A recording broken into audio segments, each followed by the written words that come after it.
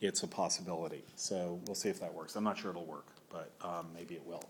Okay, so let's look at some of the stuff. If you go to the second page, there's a little quiz for you at the very start.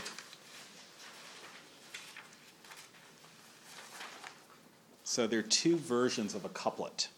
A thing that we'll talk a lot about this term is what's called the heroic couplet, which most, but not all, 18th century poetry is written in. The 18th century is the age of the heroic couplet, partly because that's the mode the French were writing in, and the English poets who were learning from the French were also imitating that mode. Couplets are in a sense, the most obvious way that you can write poetry. That is, you write a line and then you write a line that rhymes with it. They tend to feel to people, rightly, that they're the most boring way to write poetry. For the 18th century poets, heroic couplets had a natural tropism towards boringness. It's very hard to make heroic couplets interesting, which is one reason that the Romantics really disliked the 18th century poets. But the very fact that it's hard to make couplets interesting meant that the poets had to work really, really, really hard in every couplet and in every line to make them interesting. And that's something that we'll look at. It's a very restricted form, but the very restriction of the form means that the writers of the couplet have to be extremely inventive in how they use the form. So the general interplay in poetry is between restriction and resourcefulness, between being constrained and finding some freedom within those very constraints. And one really interesting thing about 18th century poetry is that you can learn a whole lot about that central poetic fact in very concentrated measure if you study the heroic couplet. There's a great historian of poetry, quite a colorful person at the end of the 19th century named George Saintsbury, who writes about the heroic couplet. I won't be able to quote it exactly, but it's something like this, that all people who learned to write the heroic couplet well had to dye their writerly hand. That is, it's actually an image from Shakespeare. That is, the dyer's hand takes the color of the dye that the dyer is working in. Had to so dye their hand that the fact remains that it is a fact that they couldn't write in any other form. The fact, and then he says parenthetically, with the single exception of the heroic and godlike craftsmanship of Dryden, then he closes his parentheses, is the fact. So Dryden, for Saintsbury, is the only poet who wrote in couplets who could also write well in other forms. And Saintsbury is not shy about calling him the godlike Dryden. That's right, it's the rule-proving and godlike exception of Dryden. The fact remains the fact. So here are two, and Pope only wrote well in heroic couplets, but he wrote amazingly well in heroic couplets. So here are two versions of a famous couplet of Pope. Some of you may know it, but if you don't, if you do, just don't say anything. If you don't, this is just a little question of how couplets work. Which do you think is the true one? So one is, true wit is nature to advantage dressed, what oft was thought, but ne'er so well expressed. And the other is reversal of those two lines. What oft was thought, but ne'er so well expressed. True wit is nature to advantage dressed. So how many people know which is the real one? Okay, so if you don't know, how many people think it's A? And how many people think it's B? Okay, so the majority thought B? Okay, so make the argument for A first, those who think it's A. It's just us two? I guess so, yeah. I don't know, personally it just sounds better Yeah, no, say more about that. Why does it sound better? I think having the shorter line first and then the longer line just kind of like ends it off more. Like you start off with just like a little bit and then fill out your thought a little bit more. Mm-hmm. It just sounds better to me. Okay, what about you? I'm not exactly sure, but I do like having, I guess, what would you say, the answer or what is described first, then have the description afterward. I think that just sounds a little more professional to me. Nice word, professional. Okay, I don't good. know. Neat. All right, nice. Okay, and the B people, yeah. It's funny because I would say the exact opposite. I think B sounds better to me. I like having the short line second. And also, I like finding out what the answer is second. Mm-hmm. I like reading what oft was thought and they're so well expressed. And then it makes you want to know what's next. So that's what I like. Okay, nice. Yeah, yeah. Well, I said A, but I kind of want to, or I said B, but I kind of want to change my answer just because I was looking at the other ones, and I noticed that, or some of the other poems, and I noticed that like most of the couplets, the second one has like a comparative word in it, so either but or nor or something like that. So I think maybe that might be the thing. Okay, so nice. Okay, yeah. I chose B because it sounded a bit more actually Shakespearean to me. Like, you know, at the end of sonnets, the final couplet always has kind of like a twist ending. And B seems to more accurately reflect that kind of shifted tone. And I think poetry a lot of the time has a kind of reverse of the clause so that you're shifting the cadence of the sentence without changing the Nice. Nicely put. Anyone else want to change their minds either way? Are you guys convinced by either of this to change your minds? Okay, do you want to say why you think, do you want to defend the truth, Tina? No. No? Okay, do you want to defend the truth?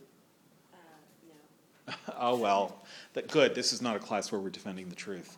Okay, well, there are a couple of things to notice about this. One is that it's often a feature of couplets that you can get close to the same sense out of them if you reverse them. Again, this is one of those bug feature things. That is, people who don't like couplets say, see, that's a bug, and people who do like them say, no, it's not a bug, it's a feature. It may be the case that the fact that couplets are so well balanced, like other things that are well balanced, it may not matter which side of the balance. You may feel that it doesn't matter which side of the balance you address first. Couplets do tend to be well balanced. This isn't a particular example of perfect antithetical balancing, but it's saying true wit. It's saying two things about true wit. And one is an explanation or an introduction of the other. And the point is that the couplet is itself a little bit an example, as it has to be, a little bit of an example of what it's describing. That is, if you say that true wit is what oft was thought but ne'er so well expressed, if this couplet really works, what you should be thinking to yourself is, yes, I've always thought so, but what a good way to put it. That is, it should be a truth that you recognize, but a truth that somehow, when it's put into this way, becomes striking. Somehow the form is striking. It's how well it's expressed, rather than the content, because you already know this. So that nature is what we all know. It's what we all see. It's what we know by virtue of being natural beings. But nature is dressed to advantage. What would it mean to dress to advantage?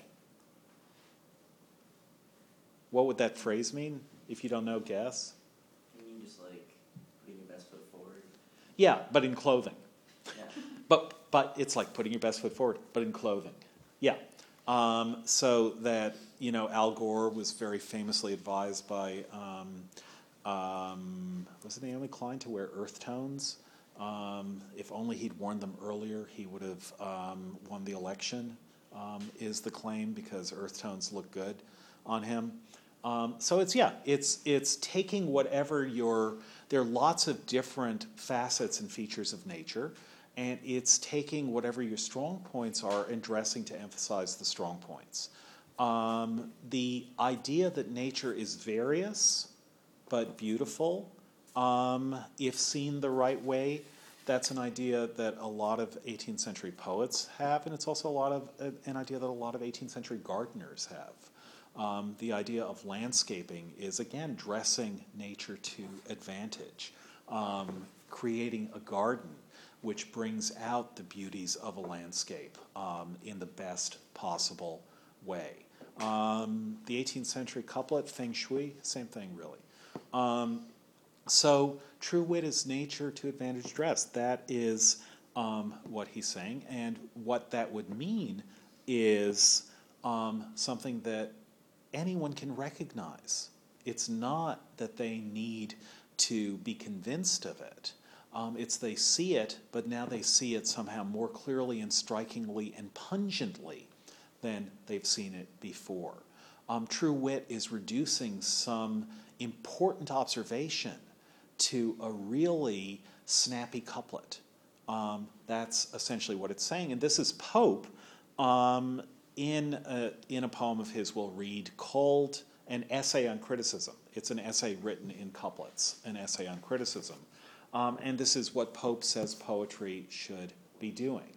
True wit is nature. Well, okay, so the actual way Pope wrote it was A, true wit is nature to advantage dressed, what oft was thought, but ne'er so well expressed.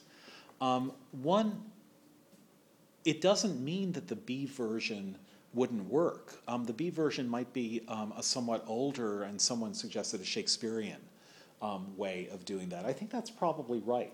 One thing that you can say about the way the 18th century writers thought about couplets was that they would naturally gravitate to the A version rather than the B version.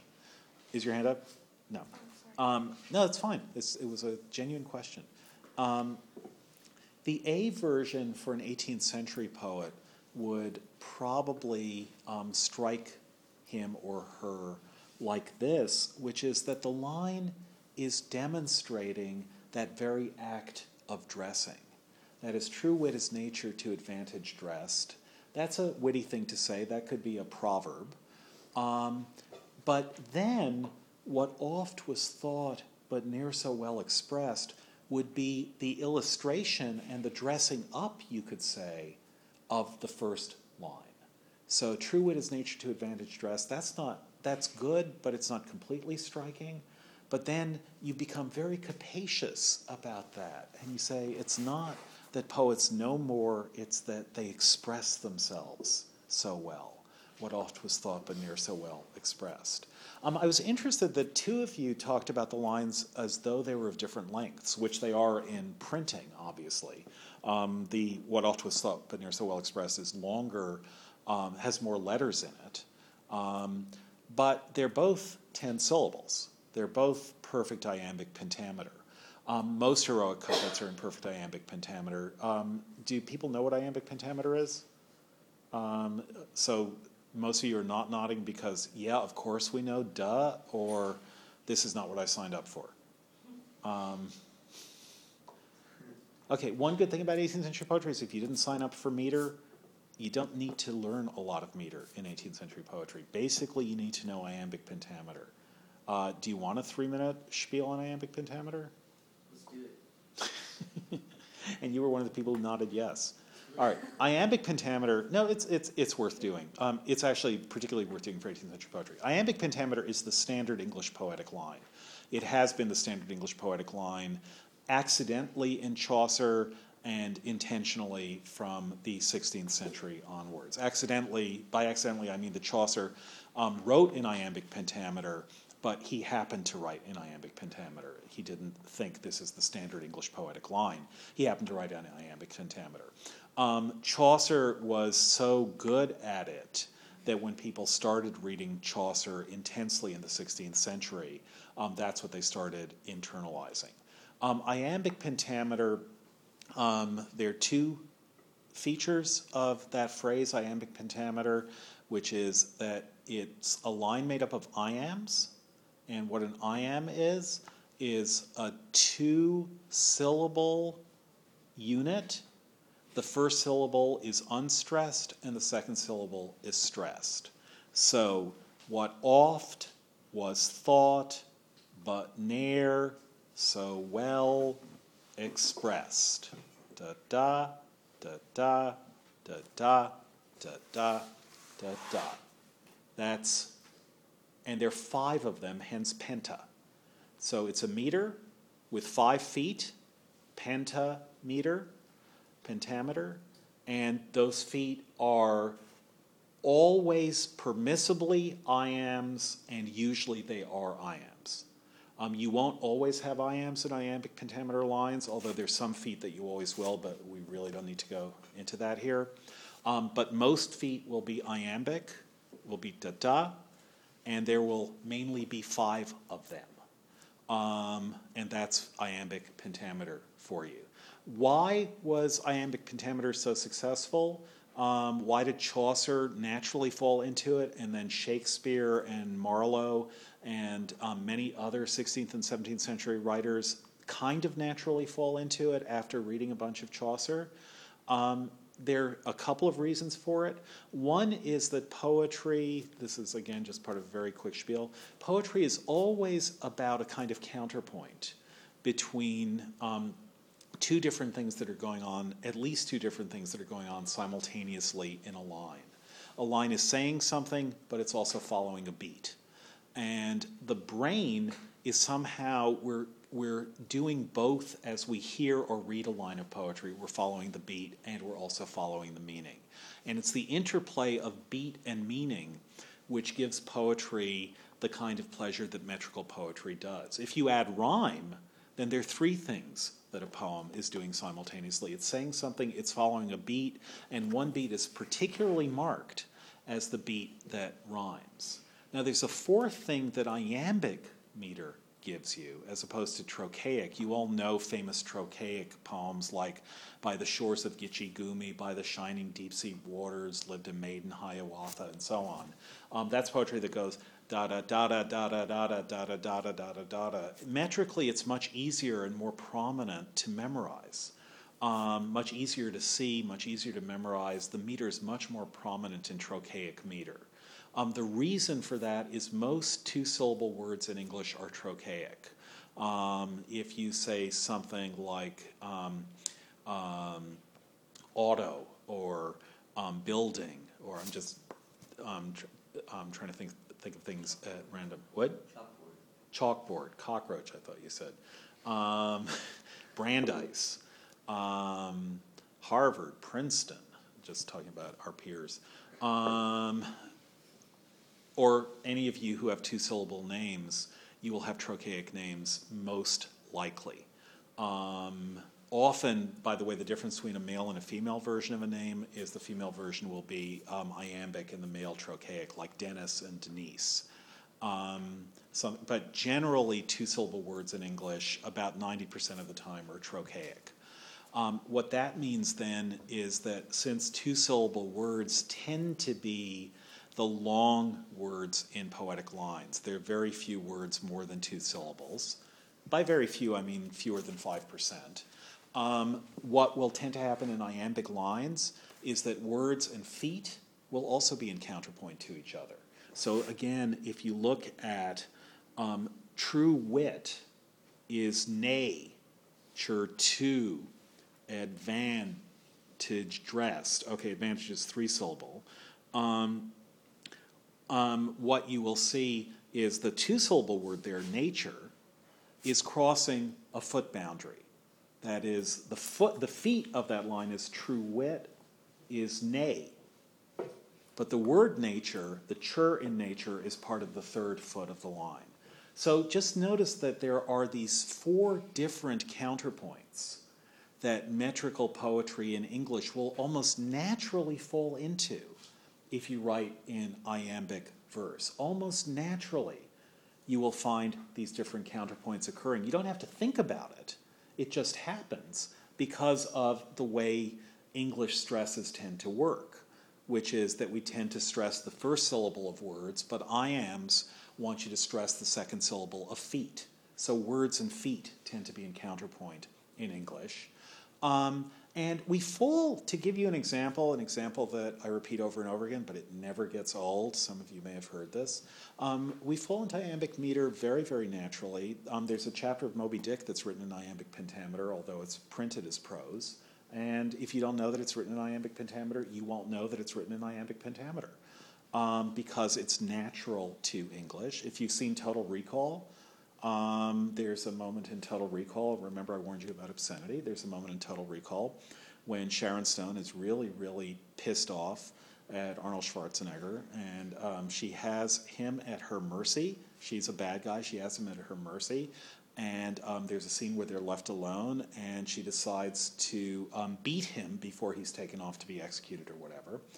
And they're on Mars. She had to chase him to Mars to hunt him down, and she's really unhappy about this. And he's on his knees, handcuffed on his knees in front of her, and she just looks at him and spitting venom at him, and then she just starts wailing on him, and she clasps her hands together and starts hitting him hard. And what she says is, hitting him on the beat of this line, she says, "You know how much I hate this fucking planet." The planet being Mars.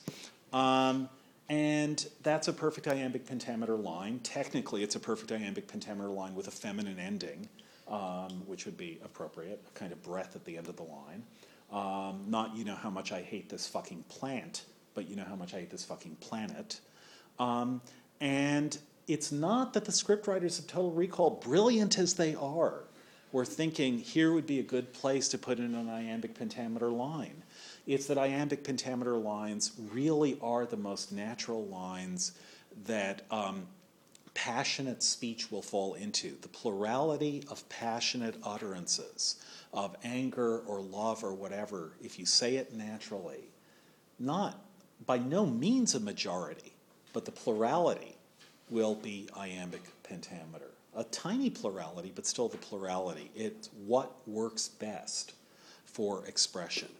That's one reason. Another reason that iambic pentameter is really good for poetry is that you can't really split an iambic line right down the middle. Iambic lines, because they're a pentameter line right down the middle, because they're 5 feet, the most you can do is 3 versus 2. You can have 3 feet and a pause and then 2 feet, or 2 feet and a pause and then 3 feet. But if you try to pause after 5 syllables, you'll pause in the middle of a foot. And what that means is the first half of the line will look different from the second. The first half will be da-da, da-da, da. Those are the first 5 syllables. And the second 5 syllables will be da-da, da-da, da. So iambic lines are by their nature asymmetrical. And to sum up everything as quickly as possible, the interplay of asymmetry with symmetry, the counterpoint between asymmetry and symmetry in poetry, is what makes it interesting. You get both asymmetry and symmetry, and that's what makes it interesting. So what we're getting, even in these 2 lines, true wit is nature to advantage dressed, someone pointed out that the second line in the correct version, which is A, has that but right in the middle, but it's not right in the middle. It's after 4 syllables, after 2 feet, and there's a twist. So true wit is nature to advantage dressed, no pause there at all. What oft was thought, but ne'er so well expressed.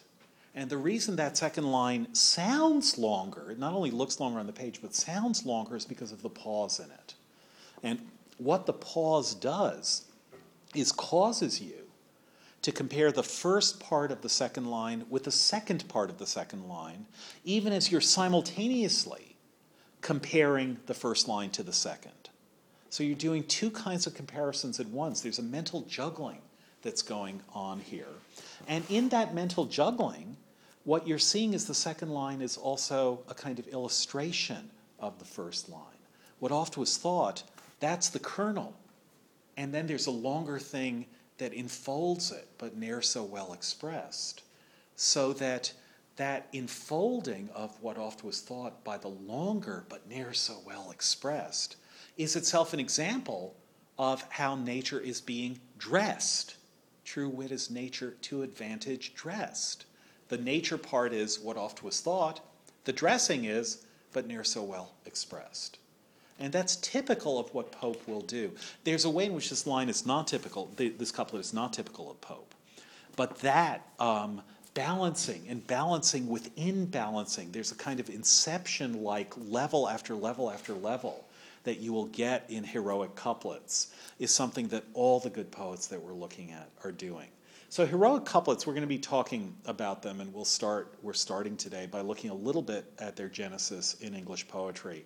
Someone brought up, as I already mentioned, someone brought up Shakespeare's couplets at the end of his sonnets. Do people know about Shakespearean sonnets and how they work? So a Shakespearean sonnet, he's not actually the inventor of this, but he is far and away the most frequent user of it, so they go by his name. Sonnets are, as you will know, 14 lines long. This is not technically always true, but it's the standard basic definition of a sonnet. It's the person on the street's definition of a sonnet, a 14-line long poem that rhymes, which means that because it rhymes, you have at most 7 pairs of rhymes, which means that like an iambic line, which has 5 feet, even though it has an even number of syllables, it has an odd number of feet. A sonnet has an even number of lines, but an odd number of rhymes, 7 of them. 14 lines, 7 rhymes. So like iambic lines, sonnets also can't be perfectly symmetrical. Again, that asymmetry that you look at in a line, in sonnets, that's a fact about the form of the entire poem, is that it can't be a symmetrical form. Heroic couplets are obviously symmetrical. You have line A and then line B. And that actually makes, that symmetry is what the 18th century poets have to work against. Sonnets, in their standard mode, which is called Petrarchan, will divide into a stanza which is 8 lines long and a stanza which is 6 lines long. That's how the asymmetry will work in the standard sonnet. Shakespeare writes a different kind of sonnet which has 3 4-line quatrains. So 4 lines, 4 lines, 4 lines. And then there are 2 lines left. And that's a couplet at the end of the sonnet. And that couplet, which rhymes AA, or at the end of a sonnet you would say it rhymes EE, that couplet in Shakespeare will often be a summing up of what the first 12 lines have said. And so the couplet has this kind of summing up quality in Shakespeare. And it's almost as though, this is way too simple, but it's not untrue. It's almost as though the 18th century poets were really interested in Shakespeare's couplets at the end of the sonnets. Get rid of the first 12 lines, they're just the illustration, and get to the couplet, which tells you the point. If you're studying madly for a Shakespeare exam half an hour from now on his sonnets, what you would naturally do, and probably rightly do, is just read all the couplets at the end of the sonnets and get a sense of them from that. You'd actually do really badly on the exam if you did that, but still, desperate measures and all. So there are lots of poems where the couplet has a kind of summing up feel. In Shakespeare's drama, couplets end scenes. That is, Shakespeare wrote in blank verse, usually, and most of his plays don't rhyme. They're an iambic pentameter, but an unrhymed iambic pentameter. But then at the end of a scene, one way you know when there are no curtains that a scene is at an end is someone sums up what's just happened in a couplet. The time is out of joint, O cursed spite, that ever I was born to set it right. Anyone? Hamlet. Good. So couplets do have that summing up quality. Spenser wrote a very complicated kind of stanza called the Spenserian stanza, which he did invent, but each Spenserian stanza ends with a couplet. And people following Spenser got very interested in this use of stanza-ending couplets. And in English, that's where the heroic couplet comes from. It has 2 sources. One is French poetry written in couplets, and the other is English poetry with couplets as a kind of summing up. So Beaumont, who is a friend of Shakespeare's, wrote in 1610, this is a kind of proto heroic couplet poem, This is the beginning of a poem of Beaumont's, about poetry. In every language now in Europe spoke by nations which the Roman Empire broke, the relish of the muse consists in rhyme. One verse must meet another like a... Chime. Of course. That rhyme chime, is one that Pope is going to pick up. But yes, it illustrates itself. One verse must meet another like a chime. Our Saxon shortness hath peculiar grace in choice of words fit for the ending place. So English is especially good for this, he's saying, which leaves impression on the mind as well as closing sounds of some delightful bell.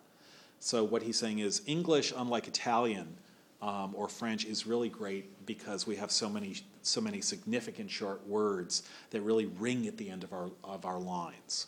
So here's a little. This is not great poetry by any means. These couplets by Beaumont, but they're illustrative, like Pope, of the very thing that they're saying. And he's starting to think about why couplets would work and how they could work. More interesting is one of the most important poems for scholars of the 18th century, Cooper's Hill by John Denham. So it's a poem, it's basically his only good poem. It's a poem that you probably wouldn't read more than 4 or 5 times in your life, but you should read it 4 or 5 times in your life. This is just the opening of it. It's a couple of 100 lines long. And it was a poem that was really, really important to the later poets that we're doing. It's a description of a hill right outside of London that he loved. It's a description of nature. It's worth reading. It's Denham's one really good poem, and it's worth reading just to get a sense of what it is that he is kind of inventing in inventing 18th century, Restoration and 18th century poetry here. This is from the 1660s. This is the beginning of Cooper's Hill. Sure, there are poets which did never dream upon Parnassus. What's Parnassus? Anyone? Is that something Greek? It is something Greek. There used to be a magazine named Parnassus. It's the place where the muses hung out. It was sacred to poetry. And the idea in Greek and Roman mythology is you went to Parnassus and you drank of the stream there called Helicon, and that would inspire you with poetry. So Parnassus is the source of all poetry. But he says, sure, there are poets, and it's at the top of a mountain. It's like the Olympus for poets. Sure, there are poets which did never dream upon Parnassus. So he's saying, but it must be the case. He knows that there are poets who've never been there, even metaphorically. But he's doing a kind of conceit here, which is, if you're a poet and haven't been to Parnassus, that's really interesting because it tells you something, which he's about to explain. Sure, there are poets which did never dream upon Parnassus, nor did taste the stream of Helicon. That's the spring on Parnassus. We therefore may suppose those made not poets, but the poets those. And that's really a great line if you think about what he's saying is, there are poets, it's logic. There are poets, they exist, they really are poets, but they've never been to Parnassus. And so we can find out that it's not that going to Parnassus makes you a poet, but that it must be that people who were poets invented the myth of Parnassus.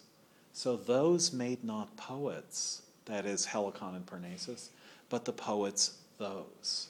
So look at that beautiful reversal there. Those made not poets, but the poets those.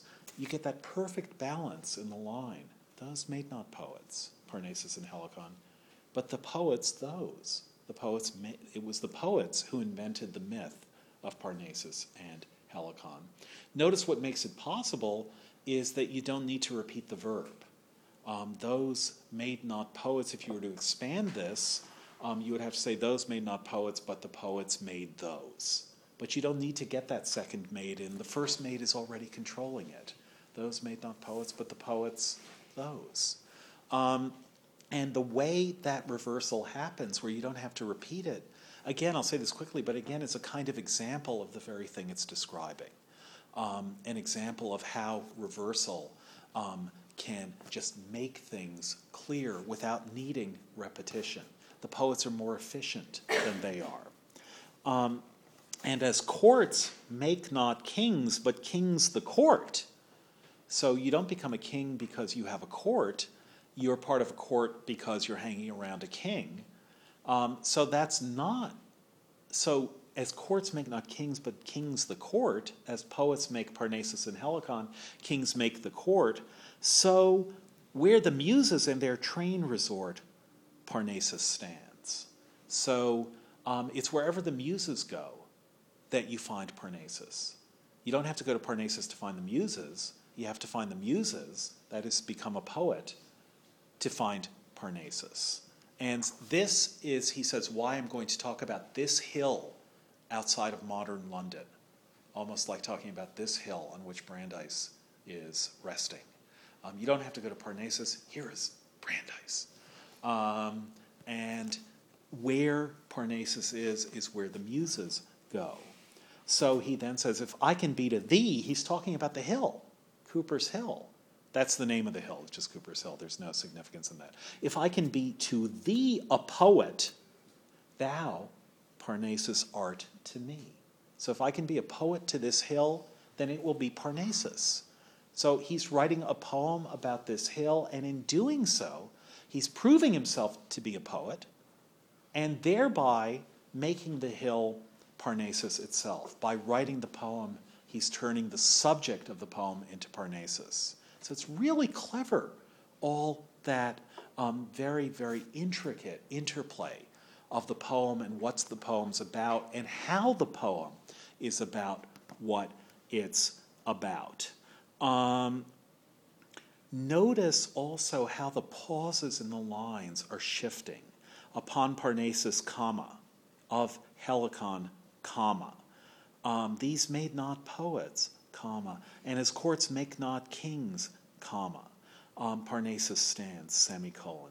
A poet, comma. There's all this asymmetry in pauses within the lines that is something that the 18th century poets are really good at. Now, one thing about both Beaumont and Denham is they're not doing what's called end-stopped lines. What you see in Pope, true wit is nature to advantage dress, what oft was thought but ne'er so well expressed, is that the couplet just ends with the second line. That's called a closed couplet. Closed couplets are the opposite of enjambment. Enjambment is when you're taught in high school that when you read poetry, if there isn't punctuation at the end of the line, you just have to keep reading and not pause. 18th century poetry, you really don't have to worry about that. 18th century poetry, there's almost always a pronounced pause at the end of every line.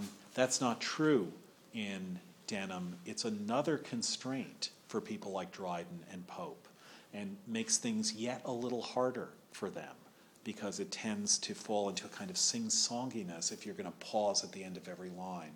But they do wonders with it, yeah. Wait, so are you saying that enjambment was actually another hindrance to poets? No, enjambment, basically, so if you think of the 20th century as the age of free verse, the idea is the more you remove rules from poetry, the more poetry can say. That's what the promoters of free verse want to say.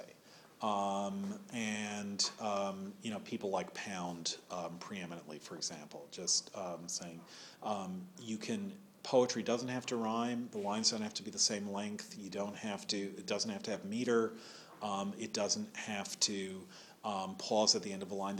Any constraint on poems, what free verse tends to do is take away those constraints and say you can say more. There's more expressive possibility. You get extreme examples of this in E. Cummings, who will break up words into individual letters. He'll also break up words by putting parentheses within words, and shoving words parenthetically into other words. The opposite of that is putting as many constraints as you can into a poem. Most great poetry is somewhere between extreme constraint and extreme freedom.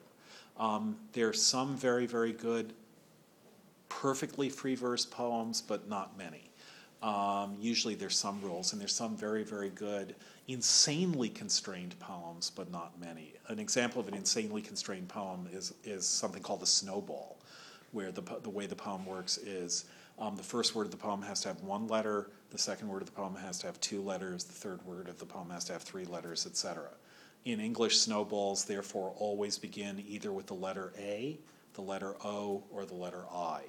That is, the letter A would be, it's actually hard because then you have to have a two-letter word starting with a consonant. Well, think of one. Two-letter word starting with a consonant? Yeah. A noun. Or it could be an adjective. I, me, you, what gives? Yeah, okay, that's good, but that's I. I, me, you, what gives. All right, that's good. So there are not a whole lot, there are no courses at Brandeis or indeed anywhere on snowball poetry because there are just not enough good ones. The constraints are really, really severe. Enjambment, when permitted, is the lifting of a constraint. So if lines of poetry can flow to the next line, there's one constraint gone. For most poets, that's freedom. But for Dryden and Pope, they loved the constraints because it forced them into invention. So what you'll see is that the constraint of closed couplets, of making every couplet pause, or almost every couplet pause at the end of the line, or certainly at the end of a couplet, was something that they did great things with. This is all a poetry of very great constraint, which allows enormous cleverness and enormous power in dealing with those constraints. People who don't like 18th century poetry just say, why should I read such stuff that's so constrained? And that's a legitimate thing to say. But the answer is read it to see what they can do under those constraints. They're Houdinis. And what they can do in this straitjacketed form is incredible and incredible to see. Robert Frost, who refused to write free verse, called it very famously like playing tennis without a net. That's what he thought free verse was. So the net is what makes tennis for people like Frost an interesting game. And yeah. Oh, I was just going to ask, so is Denham not a typical 18th century poet? No, he's inventing a new form. So no, he's not typical. He's kind of a proto 18th century poet. People read Denham, and Dryden especially thought, I could do this.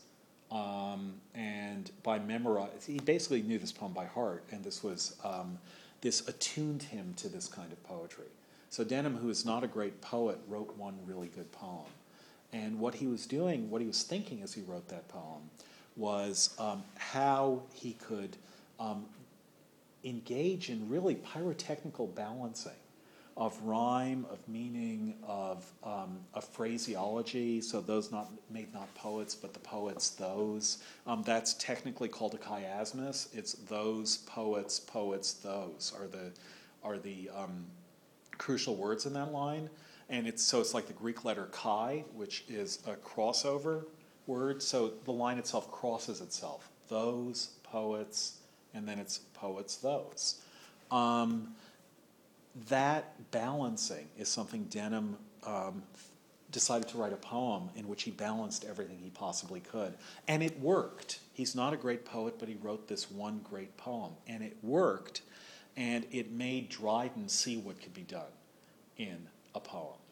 Then how did he go, if Denham was pre-Dryden and Dryden learned from Denham, then how did Dryden go from watching Denham use all this asymmetry and enjambment and then deciding to put more constraints?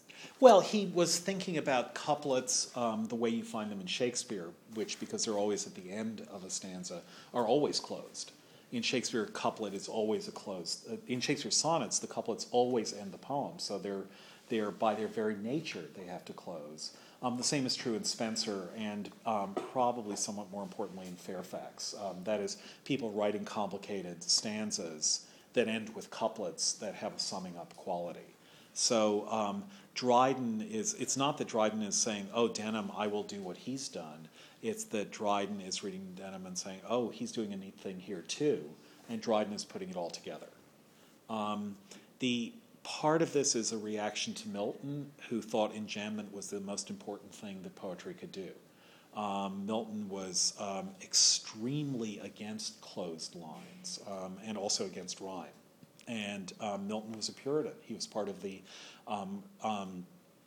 older age of poetry that was supporting the revolution against Charles I, that was supporting Oliver Cromwell.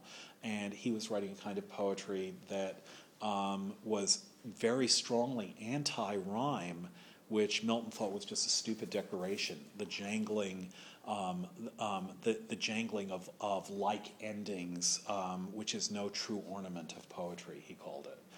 Dryden, who liked Milton, they were friends, but Dryden was politically at the other end of the opposite end of the religious and political extreme from Milton.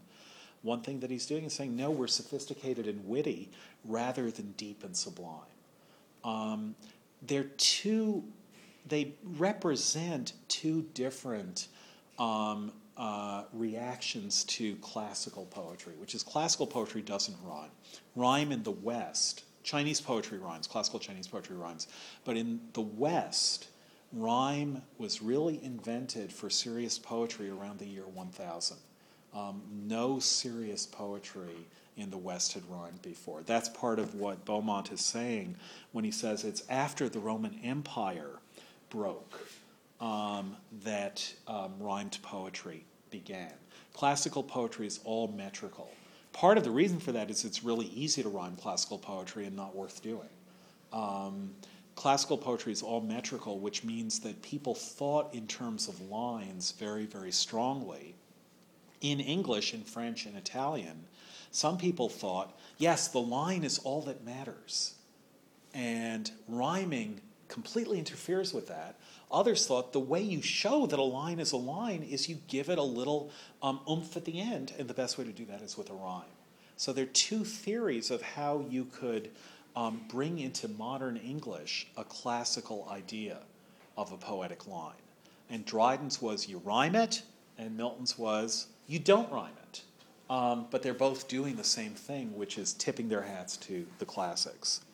All right, we're not going to get to too much obscenity, but what you should do is read through the rest of these sheets, of these two sheets for Tuesday, and you should also, I forgot the Dryden. I will assume that if you're planning to take this class, you will be on Latte for it. You can always drop it, but get onto Latte for it, let's say by tomorrow night, and I'll tell you what Dryden to read as a run-up from this. But definitely read through the rest of this, and be aware that you may find yourself reading it out loud to friends whom you want to entertain. All right, see you guys Tuesday.